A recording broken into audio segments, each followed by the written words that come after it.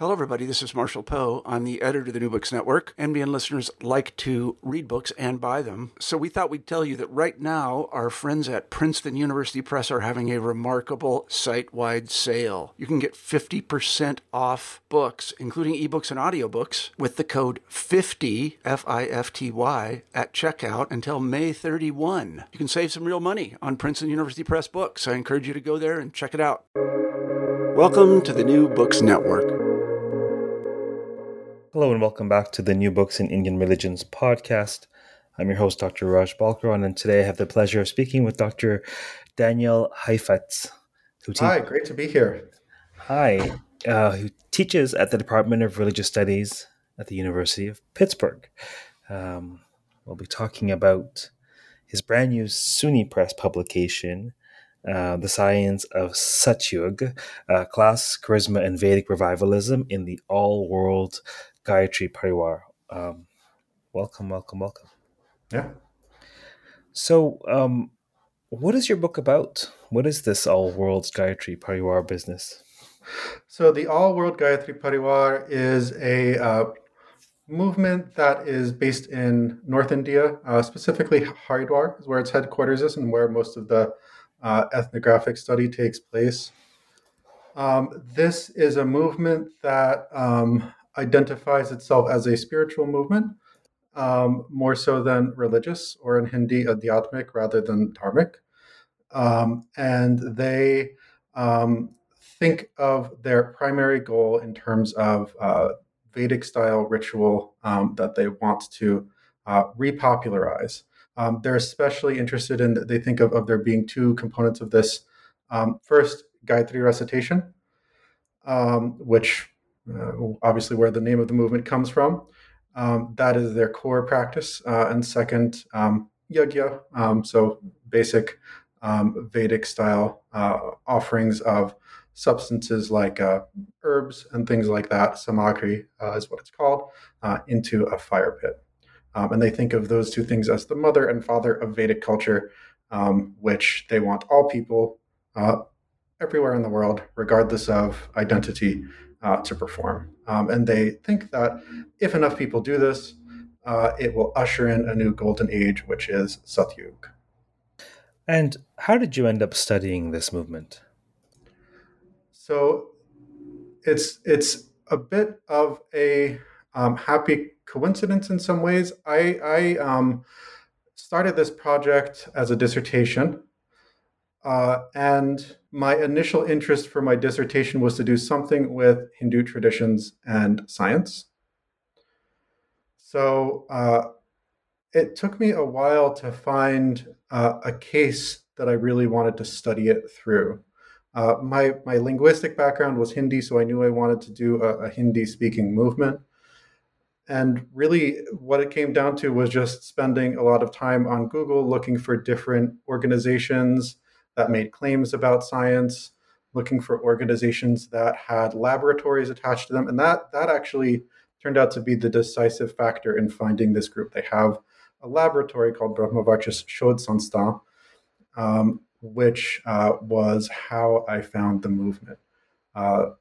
Hindi-based, as I had hoped, and clearly since they have this laboratory work and they have significant numbers of STEM professionals in their ranks, at least at the ashram, doing this kind of work, it wasn't just sort of something that was rhetorical, which is something that you see a lot of people who talk about Hindu traditions and science saying that these are just rhetorical things. I thought it was interesting that they were actually they had a lab where they were actually doing this research.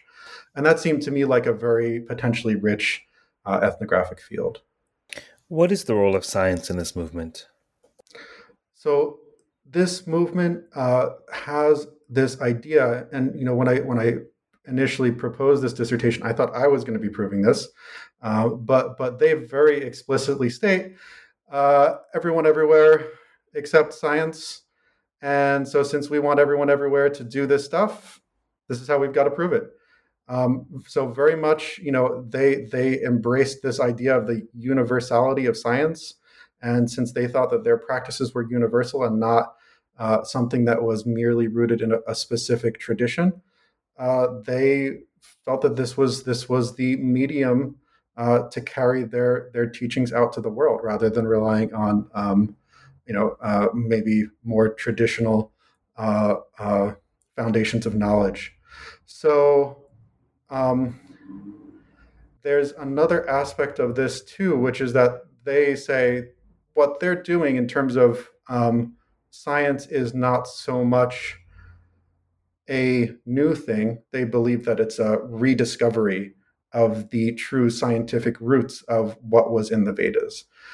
Their concept of what the rishis were, as the figures who revealed the Vedas, is that they were scientists. They were ancient scientists who, through their scientific research, were able to perceive truths in the universe and record them in the Vedas. And so they understand themselves as rediscovering the lost scientific roots of this practice. And so they do, even though there is this sort of pragmatic, hey, we're doing this because everyone accepts science and this is the way we're going to spread, they also have this sense that what they're doing is not something that is new or disconnected from the past. Do you think it'd be fair to say, without putting words either in your mouth or the mouth of this movement, but do you think it'd be fair to say that the word science here is invoked as an idiom or as a metaphor, as an analog, versus as a methodology, as we think of science in a secular sense? Yeah, I think the movement makes several different kinds of claims with reference to science, and at times that is the case. Um, so one of the things that I talk about in the book is I track all of these different kinds of claims in relation to their ritual practices. So their scientific discourse is all about yajna and Gayatri recitation, and some of this, especially if you look at the work of the founder of the movement, Sri Ram Sharma, who was a journalist by profession before he founded the movement. He talks about things that are analogous to scientific truths. Okay, so like the kurma at the base of your spine that is going to result in the kundalini rising is like an atom, and if you split an atom, all of this energy comes out, and it's just like that, right? If you do the right processes, you can release energy from this potential center of energy in your body. So there's that argument that it's analogous to science. Sometimes what they mean by science is that there are causal connections that do not involve divine intervention, right? So it's not that when you do the Gayatri recitation, the goddess Gayatri is pleased and offers you a boon. It's that the universe just works this way, right? You are doing something that will have a specific cause and effect relationship on your body and on your environment. But there is also this sense, especially as his successor, Dr. Pranav Pandya, who is a medical doctor, his followers call him Dr. Sahab. He, once this movement got founded and established, even before Dr. Sahab took over, he had this laboratory, Brahmavarcha Shodh Sanstan, set up, and he was doing things like, and this is my favorite image from the entire research that I just keep coming back to. There's a laboratory set up where he has like a yajna pit. There's an exhaust hood above. This is indoors. And the exhaust hood pipes the smoke from the yajna into a little chamber where there's pathogens waiting in petri dishes, and they observe what the smoke does. They even do control experiments, right? They do things like they do the ritual once, chanting the mantras correctly, and then they do it again, just chanting gobbledygook. And they say that if you're chanting the mantras correctly, because the vibrations of the mantras affect the smoke, the effect on the pathogens is more pronounced than it would be otherwise. So there's definitely this part that's sort of about using it kind of as a symbol of authority. But there is also, this it goes a little bit beyond that, where they're also actually doing experiments and putting this research out there. And this, gets published and circulated, it makes the rounds, and it's compelling to people, right? That they're actually doing this research instead of sort of merely making these claims that it's analogous to science. So I have to say it was quite synchronistic reading your book based on a tutorial that I was leading yesterday. Where was it? Oh, this was actually my platform. It's called the School of Indian Wisdom, and one of the students was asking, when we were talking about subtle anatomy in this class, and she was asking, well, we talk about these concepts of the petals and the chakras and this and this and this. Why do you say it's not science? Isn't it such that this mantra will make this effect regardless? Isn't it scientific? And we had a really fascinating discussion about that in terms of, well, doesn't science require empiricism, right? Demonstrability. Right. There'll never be a microscope that'll detect someone's chakra. If it does exist, it's in the subtle body. And so I just found it so fascinating reading about this. Enough of me yammering on. Let me ask you, what do you see parallels between, for example, the Arya Samaj movement and this movement, or other new religious movements? Sure. I think in some ways the parallels to the Arya Samaj are clearest, and that is in part because, in some sense, the Gayatri Parivar is maybe a splinter off the Arya Samaj is too extreme a way to put it. But there was a time when Sri Ram Sharma, the founder of the movement, was part of the Arya Samaj. In fact, I believe he was the head of the Mathura branch for a time.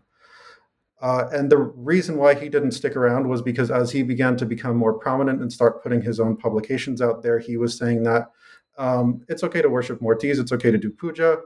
We don't need to necessarily get rid of all of these aspects of popular Hinduism that the Arya Samaj wanted to distance themselves from. So this, as you might imagine, the Arya Samaj was not super fond of. Arya Samaj typically much more suspect of things like, puja and Murtis and anything that they do not identify as Vedic. So this created a rift, and eventually he went his own way. And so you do see some vestiges in their focus on Vedic style ritual. But you also see this kind of populism. And I attribute that to some extent, especially in the first chapter, I talk about this at length, to the influence of Gandhi on Sharma. Sharma, according to his autobiographies and later biographies that his successor put out, I guess we could call them hagiographies, really, if we wanted to. But he spent significant time working in the independence movement, and he was very inspired by Gandhi up to a point. Later, toward the end, he started to find Gandhi to be a little bit too wishy-washy, I think. But earlier on, this was very important to him, and in particular, he was very inspired by the idea of village power. So Sharma felt that village power was important not just for the sort of political activism, right? The ability to assert independence for India, but also for the ability to change India spiritually. And he thought that the Arya Samaj was failing that, right? He thought that their message would never appeal to the villages because they were rejecting so many aspects of popular Hinduism. There are other influences that you could see in here. The Theosophical Society, so Sharma was also interested in the Theosophical Society. He, again, once they got less interested in the independence movement, also split with them. But he found them interesting. And some of their eschatology may come from that direction. They have this concept that there are these incorporeal Himalayan sages, and Sharma, part of his hagiography is that he has, been instructed by and guided by such figures to bringing back Satyug. So there's a variety of influences there. There are plenty more that we could talk about, but I feel like I don't want to go on forever. No, that's plenty, and that's fascinating. I find it so fascinating that there's a palpable continuation, or at least a parallel to the Arya Samaj movement, and yet there is this inclusion of, as you say, popular Hinduism. It really is interesting. Um, what I wanted to ask, we touched on earlier, but I wanted to ask you about the founder in particular. Tell us about the founder and the founding. Tell us a bit more about that. Sure. So, founder, again, Sri Ram Sharma, his followers typically refer to him as Gurudev, and I generally follow that convention in my writing. Born in 1911 in a village near Agra. And he has this dream. May not have been a dream. Maybe he was awake. But he has this encounter, this vision, I guess is the better way to put it, of an incorporeal yogi who gives him instruction about what he needs to do with his life and what his mission is supposed to be. This yogi charges him with reciting the Gayatri mantra extensively. I forget the exact number, but it's a very significant amount. I think it's 18 malas a day. So this is something that he's supposed to go on doing for a significant period of time, and he's supposed to go into the Himalayas, beyond Gangotri and Galmukh, which is the source of the Ganges, to this meadow called Nandavan. And at this place, he encounters this community of incorporeal yogis who train him and explain to him more about his purpose and his role in bringing back Satyug for all of humanity.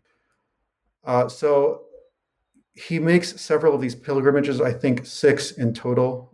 And while this is happening, he begins laying the groundwork for this movement. The first really substantive step is the founding of a periodical called Akhand Jyoti. So this is undivided light. Part of this whole process is he's supposed to keep this oil lamp burning endlessly. And so this is where this comes from. And this lamp is still at Shanti Kunj in the old apartment. So it's an important sort of relic from this era and image for the movement. So this periodical is putting out his spiritual vision, and it's part of what caused that rift with the Arya Samaj. This starts to come out. They begin the process a little bit before World War II breaks out, but World War II caused some complications in starting a periodical. So really it doesn't start publication regularly until after. Some years later, as the circulation broadens, they use this as a platform to promote a very large and public yajna that is open to everyone. This is in the early 50s. I think it's 1953. Women, men, all castes, everyone can do this thing, and very, very large numbers of people turn out to this event. Protesters come who are upset by the fact that people of all castes and women are being allowed to do this ritual, but they go through with it anyway. And this is when Sharma starts initiating disciples. Then a little bit later in the 70s, as he's going on, I think his second to last or his last pilgrimage into the Himalayas, they find this place. So the periodical was founded in Mathura, and this time in the early 70s is when Shanti Kunj, the main ashram, is established. At first, just a small collection of buildings near Haridwar, but it continues to expand to the point where it now holds thousands and thousands of people. Some of them permanent residents, but many of them, especially during pilgrimage season, are people who are moving through to the Choti Char Dham, which are pilgrimage sites in the Garhwal Himalayas. How large? Oh, go ahead. Sorry, how large is the movement currently? That's a bit tricky to estimate. The ashram maybe has 2,000-3,000 permanent residents, just a very rough estimate. The figure that the Gayatri Parivar tends to use for estimating the size of their movement is the circulation of Akhand Jyoti, which is well into the millions. off the top of my head, I think it's 26 million that they say. But it's been a while since I've looked at that figure, so I may be off on that. They don't really, that's the estimate that they provide. To me, I'm not as interested in doing the exact quantitative work and fact checking as exploring the significance of why they say it is what it is. So I can't claim to have verified that. No, that's fine. Just to give the listeners a sense of the movement and your work. How do I phrase this? So this idea of Satyug, according to the movement, where are they drawing this idea from, if not Puranic lore? Like, where's this? How do they understand that concept? Have you looked at that? How do they understand what Satyug is? It is a bit of a distinctive interpretation of Satyug, certainly because there's generally, at least in my studies, the concept is that time kind of proceeds in a cycle through the yugas in a fixed set of periods, right? But they have this idea that human action can cause Satyug to come back, and that is a distinctive notion. I have not seen them point to a specific, source outside of the movement for this possibility. My impression is that the movement really is citing the authority of these incorporeal yogis as the sense of where this revival of Satyug can come from. They gave these instructions that it's possible for it to be brought back and that it was Sharma's mission to make it happen. And so, they're making it happen. So I didn't find that they were citing a textual source for that. Oh, it's fascinating. It really is. Both in terms of this ethos of the Arya Samaj movement, and yet using this very Puranic, not Vedic idea of the yugas, and innovating that in the sense of, well, we can actually, this isn't a function of time, it's a function of effort. And we can actually, we can turn the cosmic clock a little faster through our yajnas. It's fascinating. Tell us a bit about the structure of your book. Sure. So the book has 6 chapters, intro and a conclusion in addition to those. The odd chapters tend to focus on the leadership of the movement, starting with Sharma or Gurudev, and looking at his, especially the relationship he had with the Arya Samaj and Gandhi, and how those informed his concept of what the spiritual movement should be. The 3rd chapter looks at Dr. Sahab, who is the current head of the movement. And it's very concerned with the routinization of charisma. So what happens, we've seen many of these guru-centered movements in the modern period that are led by charismatic gurus. When the guru dies, the movement goes to pieces and is torn apart by scandals and all of this stuff. But the Gayatri Parivar continues to grow, continues to show signs of being healthy. And so I was interested in what happens there. And so in that chapter, I consider the power of scientific authority that Dr. Sahab embodies as a medical scientist who has done this research in this laboratory as a factor that effectively routinizes the charisma. It gives this sense that there's this possibility of continuing innovation through this research. And at the same time, he's kind of done a good job of updating the Gayatri Parivar for the changes that are happening in India. He comes to power as the head of the movement in the early 90s, just as liberalization is happening, as the BJP is starting to become more popular, and he's able to tap into some of those trends very effectively. The 5th chapter talks about the spouses of both of these leaders. So both generations of leadership, were done by a husband-wife team, patriarchal in nature. So the men are kind of in more of a position of power. But the argument of that chapter is that the wives have an extremely important role So, we talked about Gayatri, but we didn't talk about Parivar when I kind of gave the background on the movement. And people talk about how this movement feels like a family. So part of my argument in that chapter is that the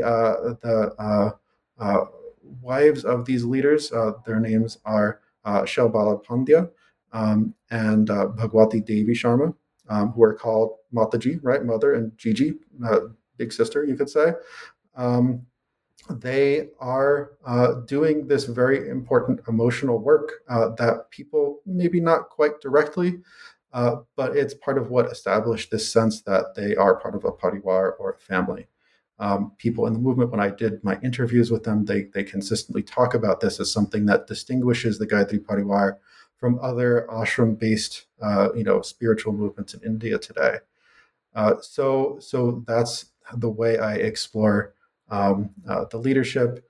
The even chapters are more about the community broadly. The second chapter deals with the ashram residents. It talks about the stories that led them to Shanti Kunj. Oftentimes, this has to do with the sense of disillusionment that some of them felt with their careers, especially for the younger generation, people who entered the job market basically after liberalization. They found that they were working for these big corporations and they were just about turning a profit, and they wanted to feel like they were doing something good for the country. And they felt that it was just sort of greed, that they were satisfying with their jobs. So this drives them to want to find an alternative. Chapter 4 deals with ritual. It talks about the ritual practices, Gayatri recitation, yagya, a little bit about oddity. And it explores how scientific discourses are attached to that. Chapter 6 is mostly about space, the space of the ashram physically, and how it's situated in spatial networks at the local, regional, looking at the pilgrimage networks, national, especially dealing with nationalist politics, and global scale, looking at diaspora and flows of information. What would you say is your key takeaway argument conclusion in the book? Yeah, so for me, the question that I came to this research with was, what is driving people? What is the appeal in looking at these spiritual or religious practices scientifically? On some level, I had this assumption that people would think of religion and spirituality as a sort of escape from disenchantment in modernity, and so that was an idea that this disabused me of doing this research. And I was also interested in finding out, there's a lot of literature about science and religion in relation to colonialism in India, but I wanted to find out about what is continuing to drive this in India today. And so what I found, especially as I talked to these people in the middle class who had these experiences of disillusionment with their private sector jobs, in contrast with the older generations who were working in public sector jobs before liberalization and stayed there until retirement, before coming to Shanti Kunj. My argument is essentially that part of the appeal of this kind of scientific discourse is that this generation of people who felt that they believed in this old Nehruvian promise of going to an IIT and becoming a scientist or an engineer and helping to build up India. They still believed in that, but they didn't find jobs that let them do that. They wanted to have a moral purpose for their work. And the Gayatri Parivar, first through its use of scientific ideas and through the growing role that it has made for communication technology in circulating those ideas transnationally, it essentially gives these people a sense that they can use those STEM skills that they got in their IIT education to serve humankind. India, right? But also as globalization takes root, there's a sense that India also needs to be integrated into the world, and this middle class is in ways a global middle class. So they're essentially trying to fulfill that Nehruvian promise, but not through jobs, but instead through participation in this group that gives them this sense of moral purpose to their STEM work. Could you tell us about the universality or perceived posited universality of this movement, in terms of, so for example, um, um, can folks be part of this movement and not be engaged in or identified as Hindu, for Yeah. example? Yeah, absolutely. So they don't identify themselves as a Hindu movement, just like they're rejecting gender and caste-based adhikara for um, uh, these ritual practices. They are rejecting religious-based, license to practice these. They think everyone should do it. When I went to the ashram for the first time, the very next morning, they had me in a Yagyashala. I think they needed to put a dhoti on me, and that was really all it took to make it acceptable. No initiation, nothing like that. So everyone gets to do these rituals. Doesn't matter what your religion is. There's no conversion that's required. They do life cycle rituals there, Hindu-based life cycle rituals, and those are available, but they're not required by anyone in order to do these practices. So they are very specific in part of how they distinguish this from between spirituality and religion. Is they say that anyone can do spirituality. Spirituality is universal. It might have a historical association of some sort with a religious tradition like Hinduism, but anyone can practice this, and therefore it is spiritual. And science also plays a role. The universality of science is part of what plucks this practice out of the particularism of religion and Hindu identity and transplants it into that universal space where Muslims can do this, and according to the Gayatri Parivar, should, right? Everyone should. So yeah, their universalism is partly about leaving that behind, and this is not something that you do instead of your religion. It's in addition to, according to them. They don't want people to stop being Muslim or stop being Christian. They just say whatever you're doing, do this in addition to it. Is it fair to say that the emphasis is more on practice rather than belief in this movement? I think that's pretty fair to say. Uh, there is definitely a sense that the reason for practice has a certain importance.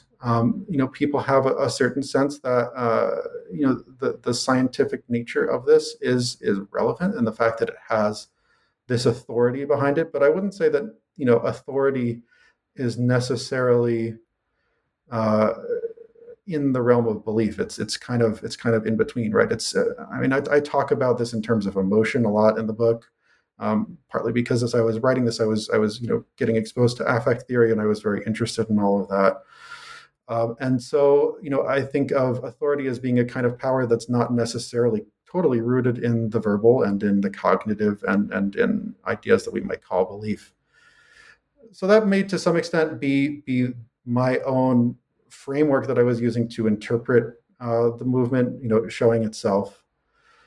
But generally speaking, there's this sense that what you do is what's important. It's important that you do these rituals. It's important that you behave in the correct way. Whatever you believe, these things are going to happen. So it certainly isn't like this Christian notion that you have to have faith in order for this to work, or you have to believe the right, orthodoxy.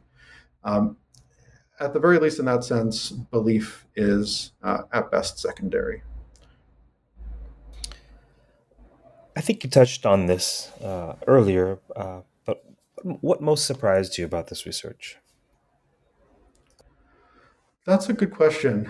There are a lot of things that I found surprising. I think to some extent, the political complexity of the movement is really the thing that surprised me the most.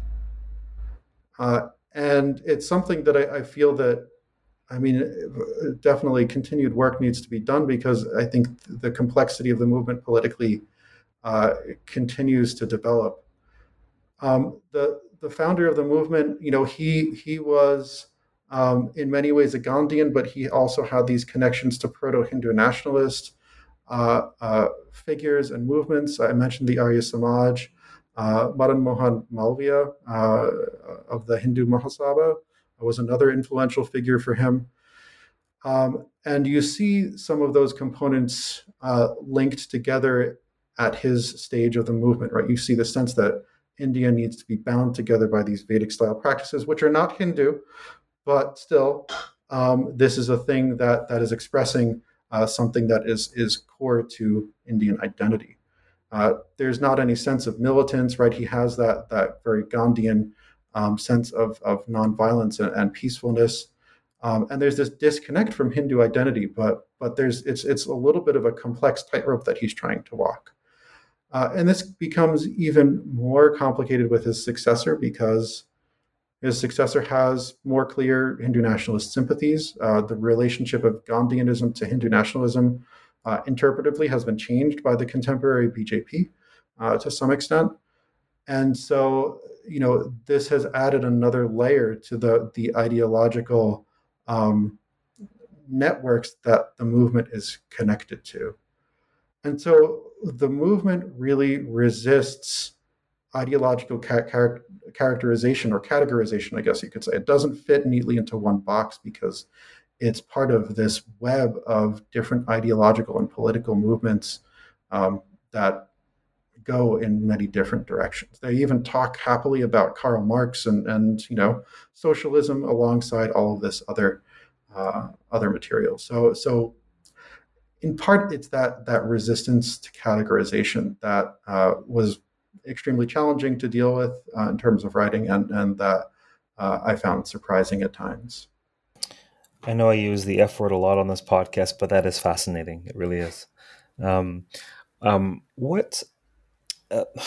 like your take on this this distancing from the label of Hindu or Hinduism, based on what is the perspective there? Why is that? Why is it the case that these Vedic practices aren't Hindu in the eyes of the movement? Sure. Well, I think it's partly because they understand being Hindu as more or less a fixed identity. To some extent, I got better answers to the religion, spirituality questions and how they make those distinctions, but I think it's applicable to this question that you're asking. So like when I talked to people about, what does it mean to say this is spiritual but not religious? Whether I was talking to people in Hindi or in English, different people would choose different ways to communicate with me. Religion was always dharma, right? Religion is always duties that are fixed based on your identity. And so they would talk about, obligations to particular people, and that is what religion is. And so being Hindu was about having those particular sets of obligations that Hindus have based on caste and other aspects of their identity. Spirituality was for them about self-development. It was about cultivating virtues. And they understand Gayatri recitation and yajna as being functionally about cultivating virtues. They do have the sense that it affects the environment physically as well, and it affects the body physically. And there's this linking of health and virtue, which is a whole separate topic. But because they see their practices as being about virtue cultivation, it's spiritual and not religious, and therefore not tied to Hindu identity, right? Because being Hindu is an identity. It's also connected in large ways to the distinction, I guess you could say epistemological distinction, that this is based in tradition and not, or this is based in science according to them and not tradition. So this is another component of it. I just find that so interesting for so many reasons. And I think to myself, isn't it great that we rebranded this podcast once called New Books in Hindu Studies to New Books in Indian Religions, because how could we have this book on here under Hindu Studies? Yeah. Well, we could question whether it's even appropriate for it to be, since it's about religion.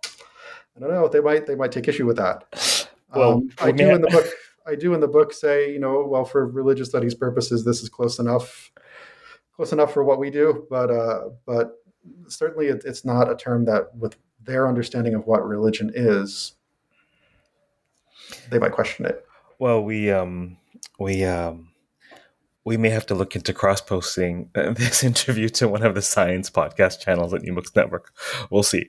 What was there anything else about the book or the research that you hoped we'd touch on? Let me see.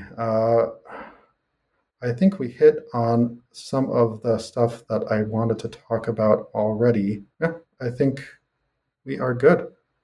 Well, it's always nice when we accomplish the needful in an organic manner. Yep. This maybe this is obvious to you and I, but let's drive this home a bit. Who might be interested in this book? Who's it for? Sure. I would say anyone who is interested in, apropos of the podcast title, religion or religion-like things in India. Anyone who is interested in understanding science and the lives of STEM workers. Anyone who is interested in the Indian middle class. Anyone who's interested in the effects of liberalization on India. Or generally ethnographic studies of India, because the book primarily is ethnographic. I'm religious studies, so I do talk about literature a little bit and history a little bit, more so than maybe a pure or true, anthropologist might. But the bulk of it is ethnographic. Fascinating. And what is the next project? Will you be studying this group again, or something else, do you think?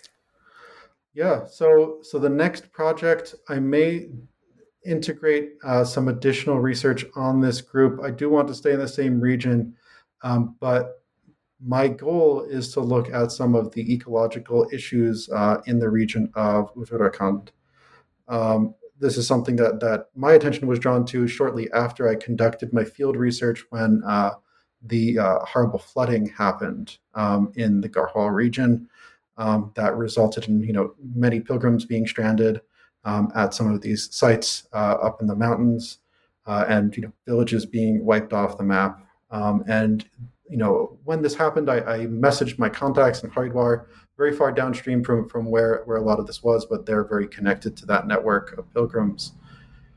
And they talked about how the state was pursuing this method of development that focused on pilgrimage, which has a significant ecological impact in these delicate regions. They built these hydroelectric dams to support this influx of people, and part of the cause of these floods was these hydroelectric dams failing. They aggravated the flooding significantly.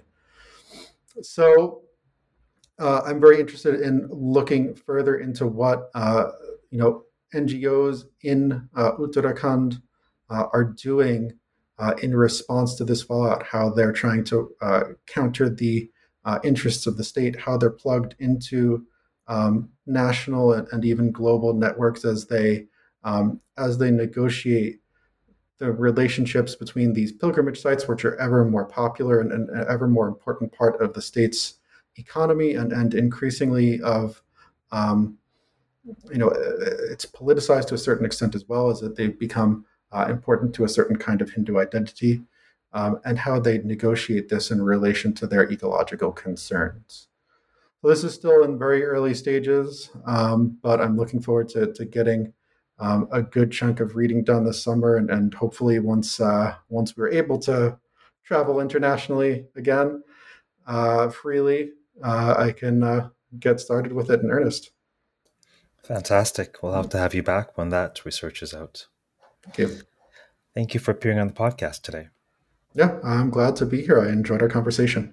Great. For those of you listening, we've been speaking with Daniel Heifetz about his new Sunni Hindu Studies series book, The Science of Satyug, Class Charisma and Vedic Revivalism in the All-World Gayatri Parivar.